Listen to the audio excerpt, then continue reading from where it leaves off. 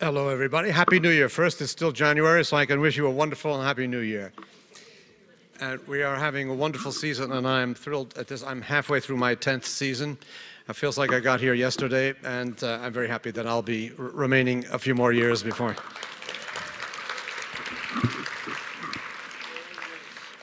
I'm also particularly proud tonight because there is a large contingent of people here from Germany, from the city of Cologne, where I was the music director for 13 years, and they've come to see this Abduction from the Seraglio, an opera I did there. More on that in a moment. So welcome to all of you.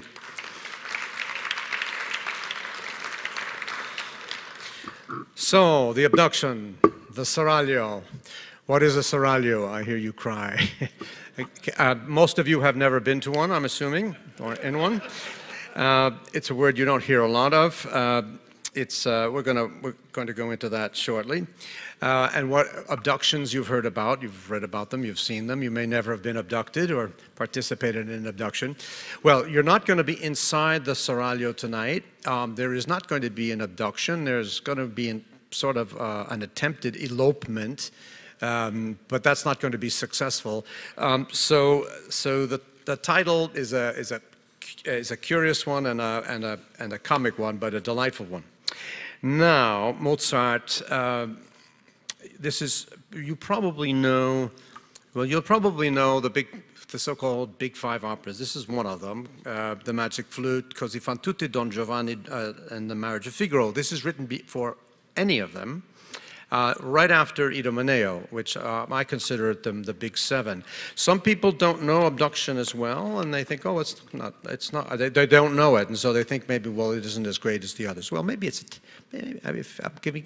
a tiny bit less great, but I've always for me and my perception of Mozart, I've always considered it as necessary for audiences, for musicians, for orchestras, for opera covers, as necessary as The Marriage of Figaro, as Don Giovanni, as Così fan tutte.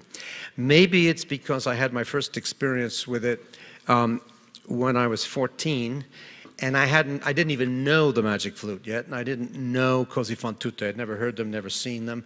So I knew the Abduction from Seraglio before I knew them. So I always took it for granted that it was a part of that canon. How did I get to know it? Well, I was in a production. I would do anything to hang around the opera, and so I was in the production, and I was dressed up in a loincloth with body makeup, with an enormous palm branch fanning the Pasha Selim every time he came onto the stage. So that was my first experience. I conducted a production in Paris with one of Europe's greatest directors, Giorgio Strehler, in 1984, and 10 years after that, 1992, I conducted a production in the Cologne Opera by who was then my boss, Michael Hampe, who directed it. That production was given here in Los Angeles, and it is the last time that the Abduction from the Seraglio has been done by Los Angeles Opera.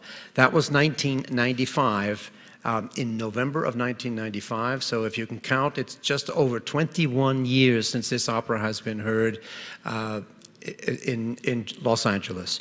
And it was exactly the same production that I had conducted in Cologne between 1992 and 1993. I hope that you will agree with me that a 21-year absence should never happen again. My purpose is to convince you tonight that it should never be that way. And how many here have never seen The Abduction from the Seraglio? You see, there's the proof right there.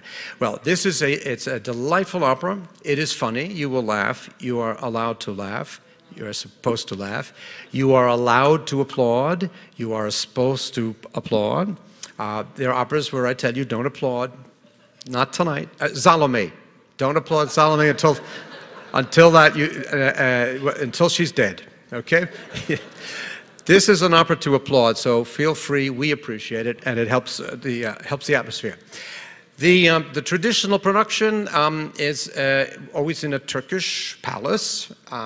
this is an untraditional production, but it is a nice one because it tells the story and it doesn't change the story really. It takes place on the Orient Express, that famous train that went between Paris and Istanbul for many, many years. Agatha Christie was on it, amongst other people. So if you have a nice vision of that, that's where we are placing it. Now, before I go too far, there's a little glossary here. I brought you a few words. So Seraglio is a living quarters in a palace, in a Turkish palace. I would like to emphasize that it is a living quarters where the women live, the women, the wives, the concubines, various other women, and pre-adolescent boys. Nobody else is allowed in there. All right. Okay. It comes from it actually comes probably from a Persian word that means palace. Now, there's another word we all know: harem. Harem is the word in Arabic, and it means forbidden. So what it is a part of the palace where it's forbidden for men to go because that's where all the women are.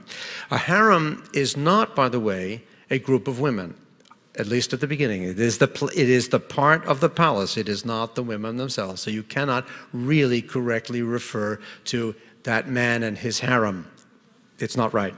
So we're in a Seraglio, which is this living quarters. Now, one of the interesting, almost unique aspects of this opera is that it contains a lot of what's called Turkish music. And there is a so-called Janissary chorus. Who are the Janissaries? They were warriors in the Ottoman Empire. That word meant new soldier, and they were conscripted. Usually Christian boys were conscripted into this army. Eventually, that was a very well-paying army, and for several centuries, they were fierce fighters. They were famous for making a lot of noise and bringing instruments with them, and with a high shriek, they would make their enemies full of fear. So Mozart's picked up on this, because you're going to hear two very noisy choruses in this piece that are sung by supposed Janissaries. Right? In many respects, the one person in this opera who doesn't sing, Pasha Selim, is a pasha is a man of high rank. It was a government honorary position that could be given by the Sultan.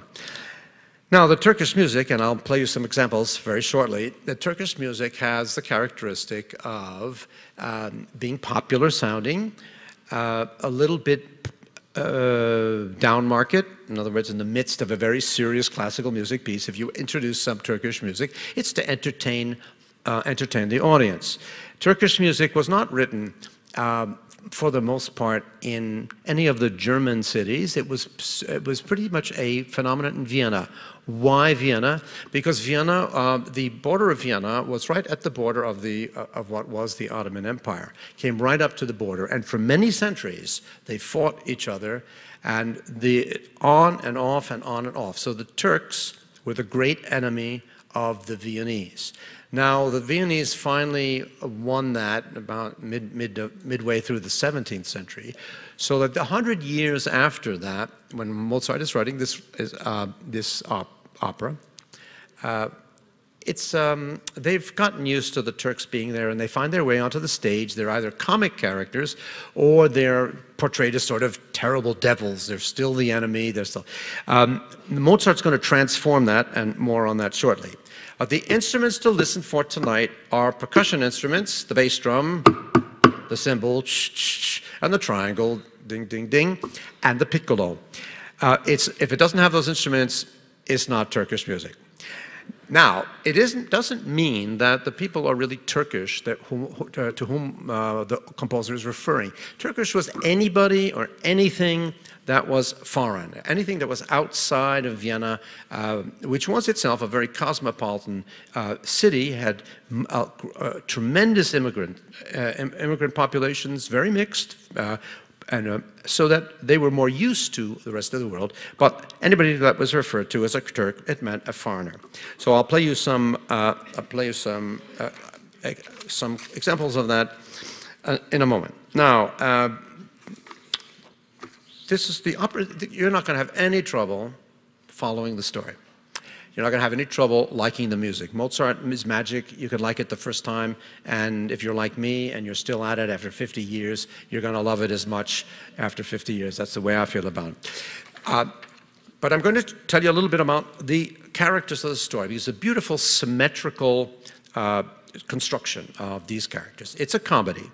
As it is in many comedies, there are loving couples.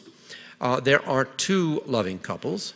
And as it is in many of plays, theater, drama, going back to Shakespeare, going to Molière, there are two levels of society, because this was a very present part of life. Aristocrats were aristocrats, servants were servants. Mozart had a particular taste for this. He loved this, and he often, if not always, took the side of the servants, or at least put in their mouths, very important, revolutionary thoughts. Maybe that's too much to say, although The Marriage of Figaro was definitely a revolutionary work.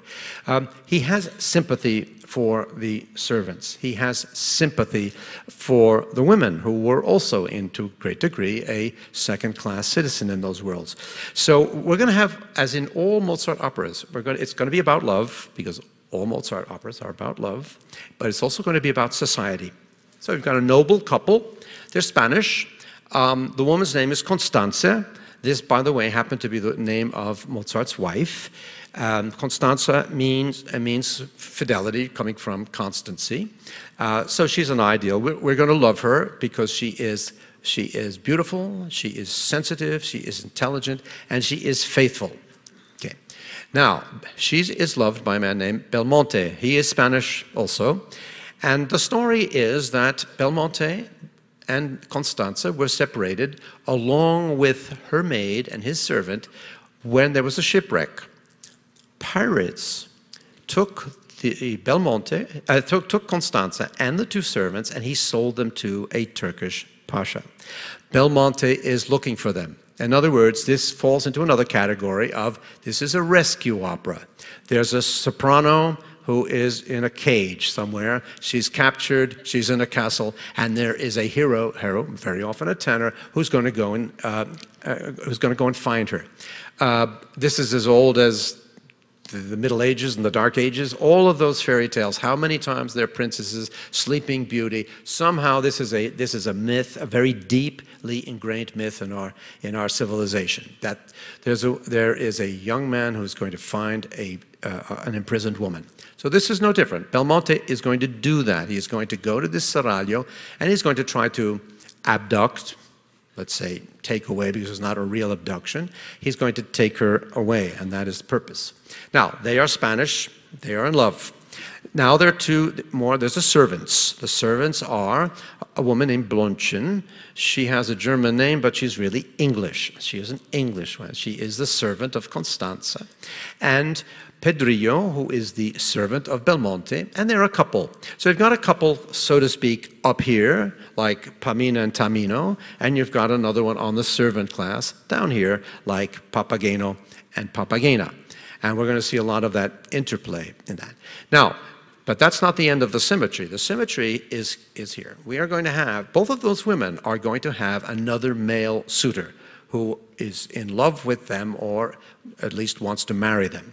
Constanze, the pasha, who is the honorific aristocrat in his culture, in his society, is in love with Constanze, and he is wooing her. Now, he actually has the right, the power, to actually force her to become his wife. There in Turkey, that's the way it is. So he, however, is an enlightened individual, and this is very important, bear this in mind. He is an enlightened individual, and instead of forcing her to love him, he says, I want you to love me of your own free will. And you're going to see that confrontation go through the entire opera. So already he's an extraordinary individual in that, living in a country and in a culture where he has lawfully the right to make any woman his wife that he chooses against her will, he doesn't choose to exercise that right. More on that later. So Constanza has two men in love with her. Belmonte, whose name means beautiful mountain, or the German form of that is Schönberg, or you may know August Belmont, whose name was Schönberg also. So that's his name. The names tell us already about the character. Belmonte is a beautiful mountain of a man, and Constanza is constant. So Constanza has Belmonte on the one side and the Pasha on the other side. Both of them are in love. Now let's go down to the servant class, and we'll get to Blondchen, or Blondie, as that could be called. Blondie, of course, has Pedrillo, and they're sweethearts. And there is a servant in the Seraglio whose name is Osmin. Osmin is the overseer of the Seraglio, or of the harem. His job is to keep men out of the Seraglio, and he takes this job very seriously.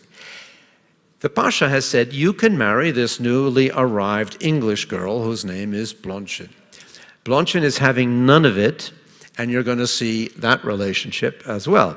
Now, Osmin is not enlightened like the Pasha. He doesn't understand why he can't just impose his love on, if we want to call it that, on Blondchen. Blondchen expresses, she is the new modern woman in 1782. English, she says, we are English, we are born to freedom. We don't accept being bossed around by men. Osmin has a hard time getting his head around that thing. So you're going to see a lot. It's going to be very funny. They are witty. They are very witty. The aristocrats are a little more serious, and that is a typical construction. In the 18th century, even in the 17th century, it was thought that only noble aristocrats could have noble and uplifting and serious love, and the servant class had sort of nice, trivial, superficial love, playful love. Of course, we know that that's nonsense, but that's the way it's constructed at the time.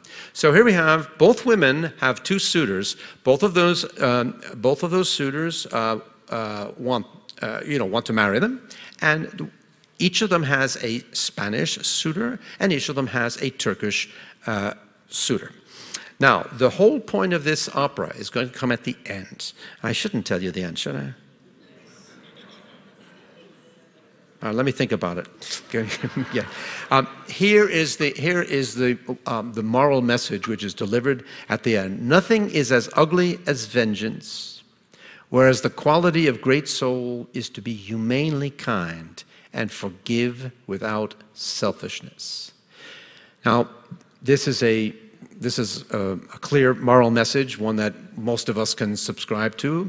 Mozart certainly subscribed to it. You see it somewhere or other in many of his works. But it is interesting that the person who will embody this message and who will deliver this message is the Pasha Selim.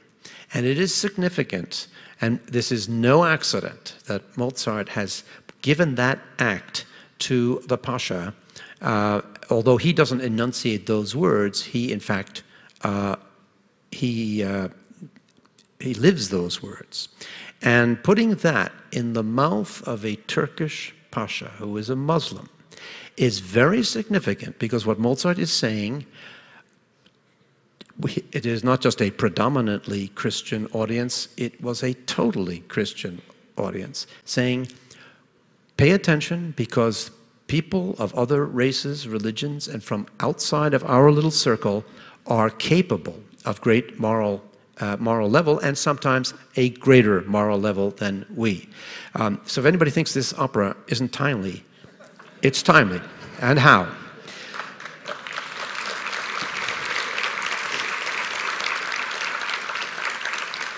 So I didn't give away the end, but it's going to be happy at the end. Let me just tell you, there is an attempted abduction, elopement. They get caught. They are threatened with punishment, and I think it's going to end up happily. It's my own feeling about it. Okay, so now I'm going to move on up to. I think I've given you the structure of these of the characters in this opera. We're going to be able to move on to the music, and I'm going to interrupt in and out of the music. The first thing I'm going to do is demonstrate to you all of the Turkish, or so-called Turkish music. It starts with the overture. This is an overture, by the way, which, at the end of which you will not applaud. You won't want to, because Mozart sneaks out of it and directly into the first scene. Now, he liked to do that occasionally. He had already done it in Idomeneo. He's going to do it again in Don Giovanni. So you don't applaud at the end of the overture, because you won't even feel like it. Marriage of Figaro, yes. Così fan tutte, yes. The Magic Flute, yes. But not this one. So he constructs it, the famous A-B-A, one idea, fast, a slow idea, and then the number A comes back. The fast music comes back. The first thing you're going to hear is the Turkish music. Here it is.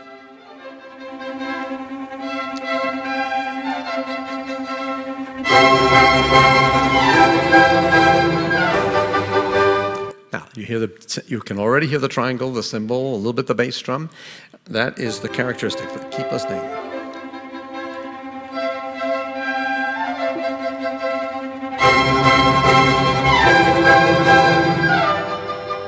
Now,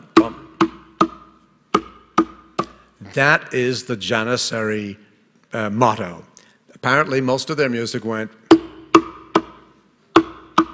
in one form or another.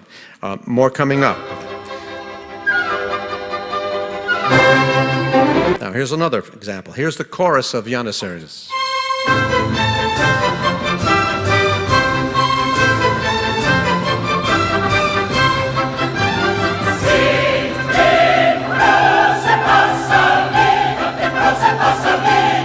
See if you can hear it again. Bum, bum, bum, bum, bum. Here it is again.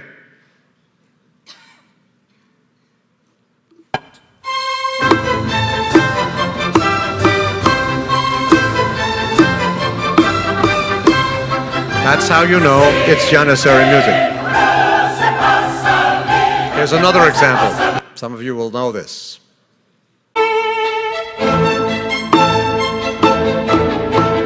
Mozart Violin Concerto in A major, last movement.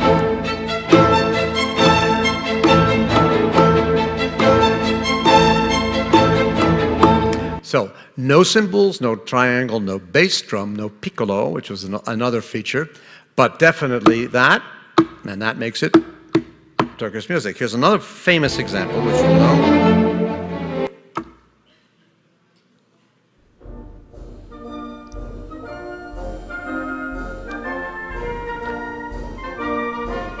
Beethoven, for the first time in the Ninth Symphony, brings in cymbal, bass drum, and triangle. No accident. This is Turkish music, but it's in 1826. Interestingly enough, by that time, the mode for fashion and fashion for Turkish music had died down, but it serves its purposes. Now, here's another example. Osmin and Pedrillo, the two servants, Spanish and Turkish, Christian and Muslim, are singing Vivat Bacchus. That is... Well, Pedrillo has managed to get Osmin to drink alcohol for the first time in his life in order to get him drunk so that they can, of course, steal the girls. That's a part of the plot. So, and Osmin falls for it. Bacchus, Bacchus lebe, Bacchus war ein braver Mann. Viva Bacchus, Bacchus lebe, Bacchus war ein braver Mann. Ob ich sage.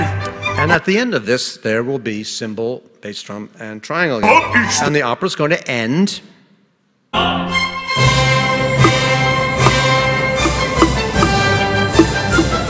A variation on that rhythm. You can hear the bass drum and the cymbal.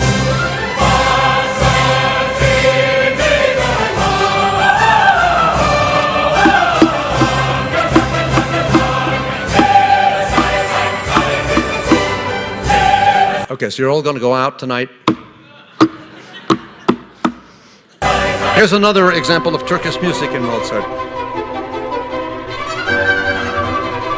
The Magic Flute. Monastatos, who of course is from Northern Africa.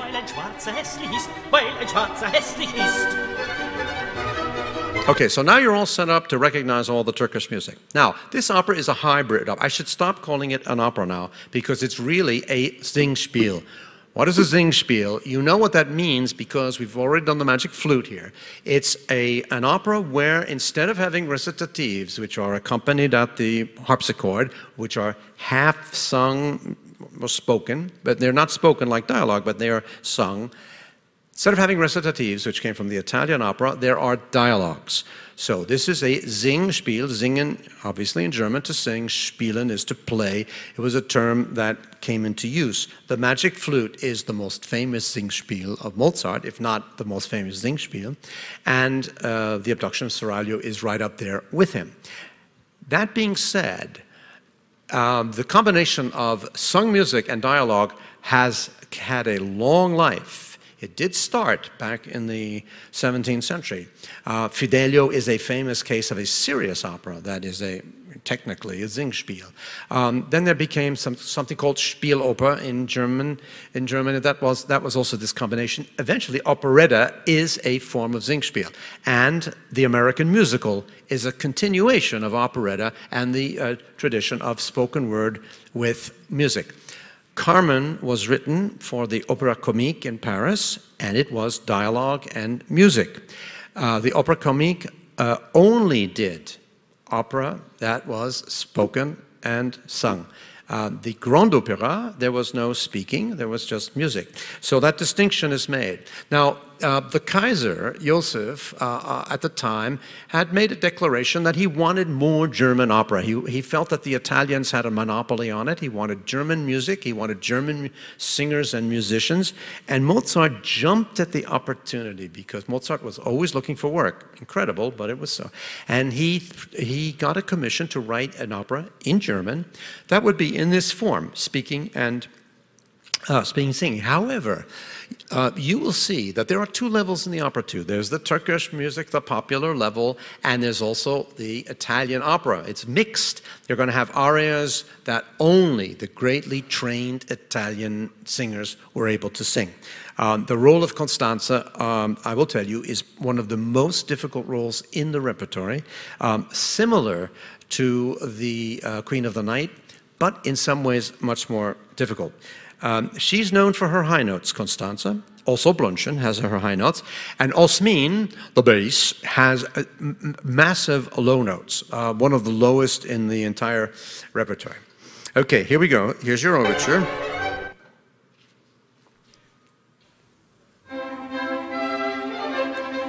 And this is the A section. Fast, Turkish, happy, lively.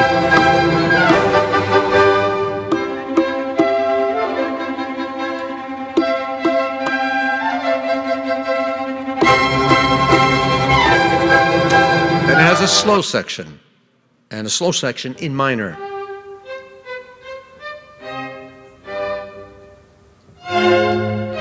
So Mozart also tells us it's a comedy, but it's also going to have serious emotions in it.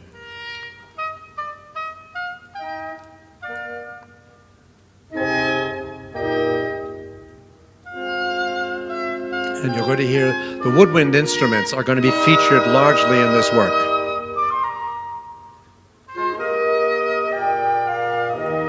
Listen to the beginning of that again, in minor key. Remember in high school we were told minor is sad and major is happy. There's something to that. One more time, listen to that. Sad, sad, right? Now listen to this. Major, happy. A bright morning. All operas, you know, start in the morning at this period and they end up sometime during the night, if not the next morning. Now it's happy. It's happy because Belmonte has found his way to the Pasha's palace.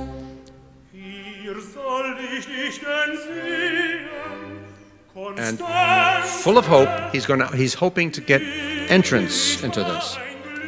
That very handsome sounding tenor there is Fritz Wunderlich, one of the great German tenors from the 60s.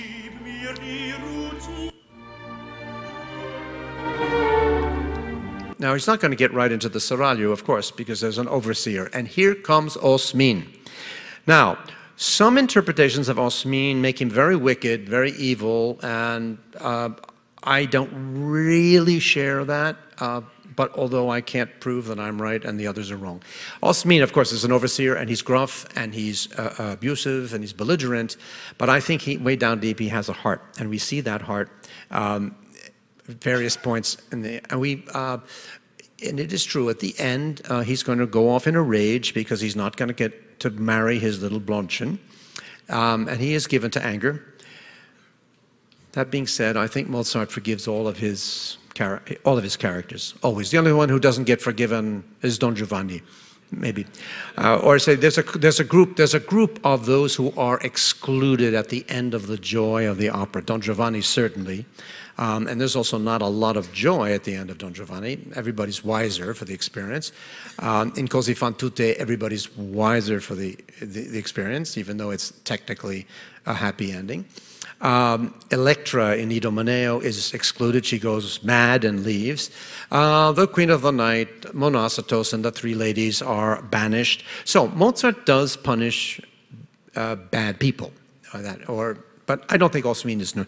And he introduces Osmin singing his song. Osmin sings while he's picking figs, because there are no figs on the Orient Express, but usually he's picking figs.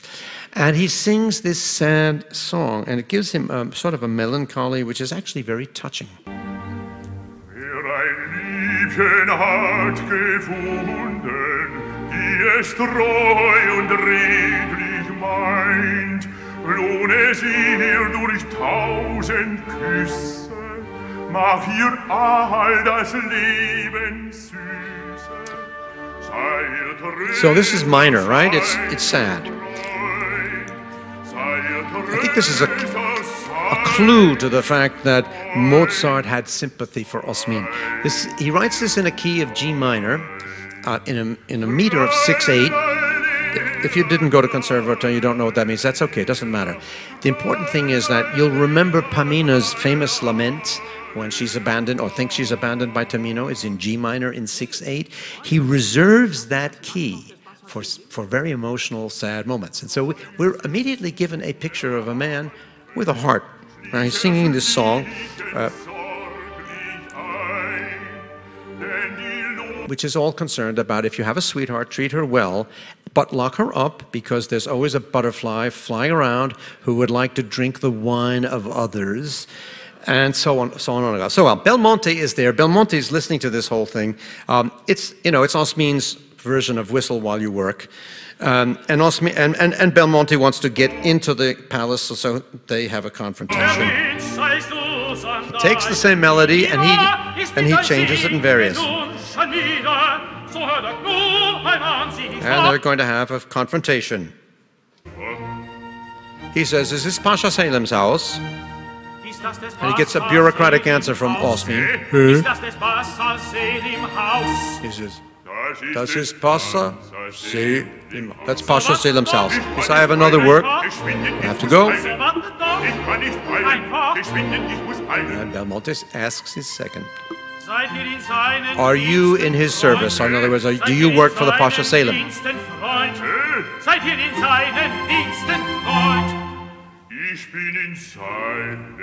I'm in his service. And then he asks, how can I find my friend Pedrillo, who's my valet? Red flag, boom. Osmin explodes. He hates Pedrillo. And he tells us about it.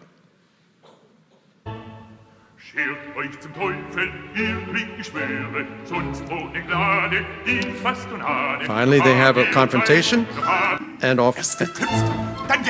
Now, here's more Turkish music. This is Osmin saying that Pedrillo should have his head chopped off and his limbs chopped off. He should be burned. He'd be at a stake. Dann verbrannt, dann gebunden, dann getaucht, zuletzt geschunden, erst geknüpft, dann gehangen, dann gespießt, auf heiße Stangen, dann verbrannt, dann gebunden, dann getaucht, zuletzt geschunden, erst geknüpft, dann gehangen, dann gespießt, auf heiße Stangen, dann verbrannt, dann gebunden, dann getaucht, zuletzt geschunden. Mozart wrote a beautiful letter about this. It gives us a hint about his whole idea of composition and music. He said, however ugly the emotions expressed by a character, the music must always be beautiful and pleasing to the ear. I quote that letter very often when singers tell me, well, it's such a terrible person and moment that you shouldn't make music here, you should shout. And I said, well, no, and this is why. Now, of course, that breaks down in the 20th century, and it should, but that was Mozart's aesthetic.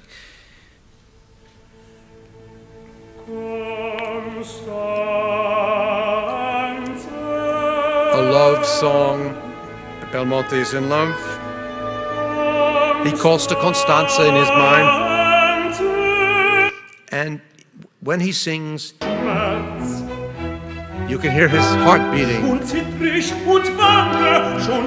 Like a good tenor in love, palpitating heart. Then comes the Pasha Selim, introduced by this chorus.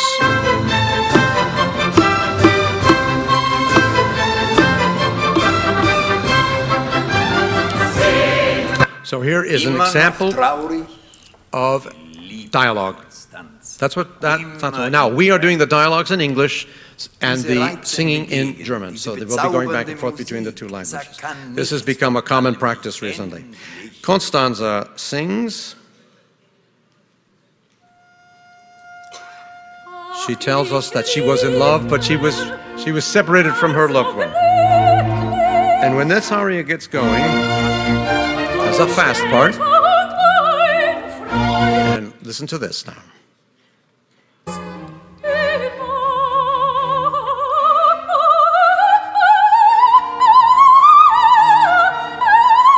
You see, this is writing very similar to the Queen of the Night.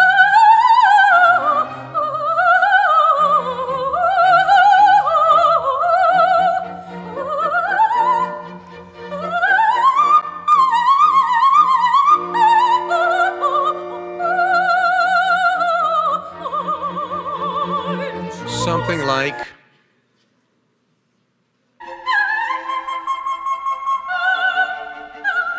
precedes it by 10 years. When Osmin and Blonde argue, there's sad Osmin in minor key, C minor now. He says, you Englishmen better be careful because your wives, you shouldn't let them behave like this. And Blondchen sings, a woman born to freedom should never accept this type of behavior.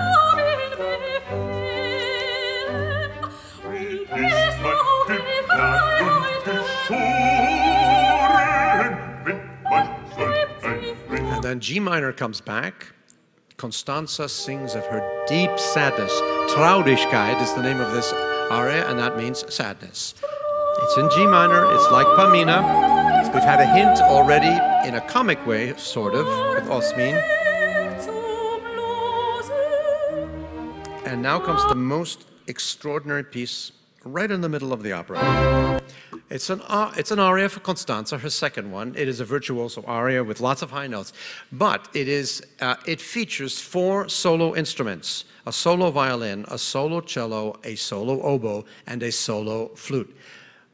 We really don't know why Mozart did this for dramatic reasons, and it's often considered by directors a dramatic problem because it's like a concert aria. I remember from the production I did with Giorgio Strehler many years ago, he simply stopped the action, brought her out, pulled out a little curtain, and Constanza sang her aria and went back in. It makes sense. It has no reason to be there except the emotions expressed. He says, I'll torture you until you say yes, and she says, give me every torture, I'm resisting. So, here it is. Here it has a heroic quality. Oboe.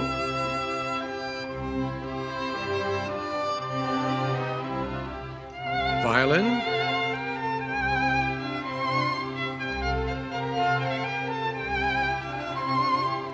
Flute.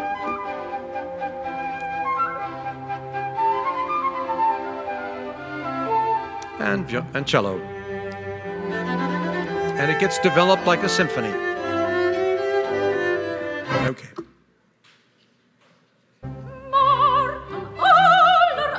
That's her singing. And then another excerpt. And there she goes again, in the style of the Queen of the Nights.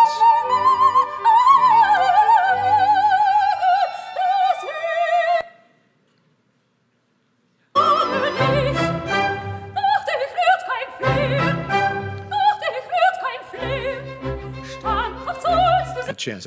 After this aria, I think you will want to applaud, and we have a marvelous cast, and you're going to. It's an extraordinarily difficult aria, and I believe it will be very well done.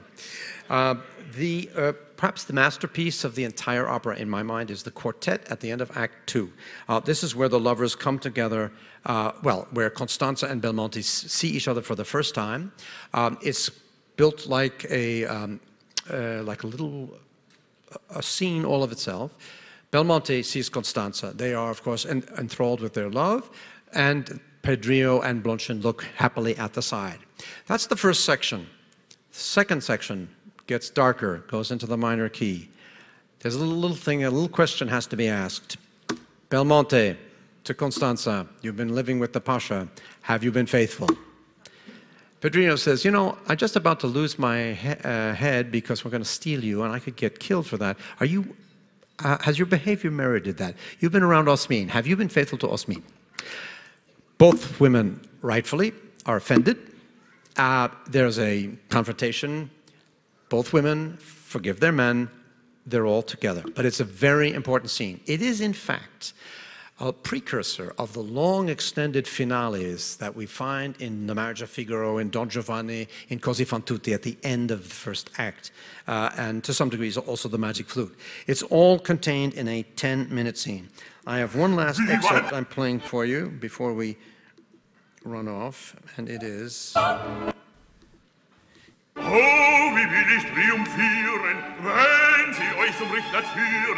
This is Osmin celebrating because he has caught Pedrillo, Blondchen, Costanza, and Belmonte, and he is going to be able to punish them. He is, after all, an overseer. That's his job. And he's going to show off his low notes. He's going to dance, and you see he's a comic character. And I think the comedy he provides for us makes us forgive some of the things he says. And now, instead of singing high notes,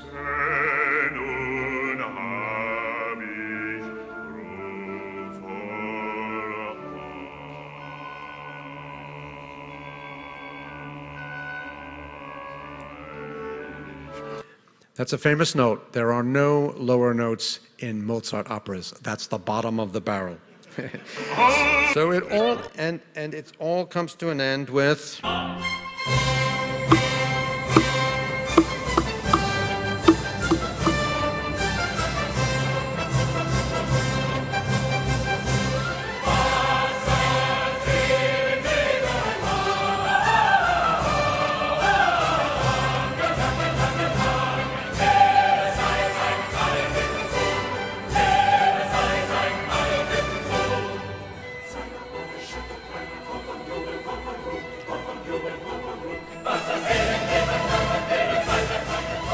Everybody's going to live happily ever after. Maybe Osmin a little bit less. Maybe the Pasha will remember this very special relationship. But Mozart forgives everybody and puts the universe back to its Humpty Dumpty. He puts the universe back together. I don't know a single Mozart opera that we don't leave feeling better than we did when we came in, because his sense of the harmony of the universe is such that he shows us all the foibles of humanity, all their ups and downs, their strengths and their weaknesses, forgives them all at the end and says it's all okay, and exalts. And there it is. Enjoy yourselves. Have a great time. Thank you for coming. Hope to see you again soon.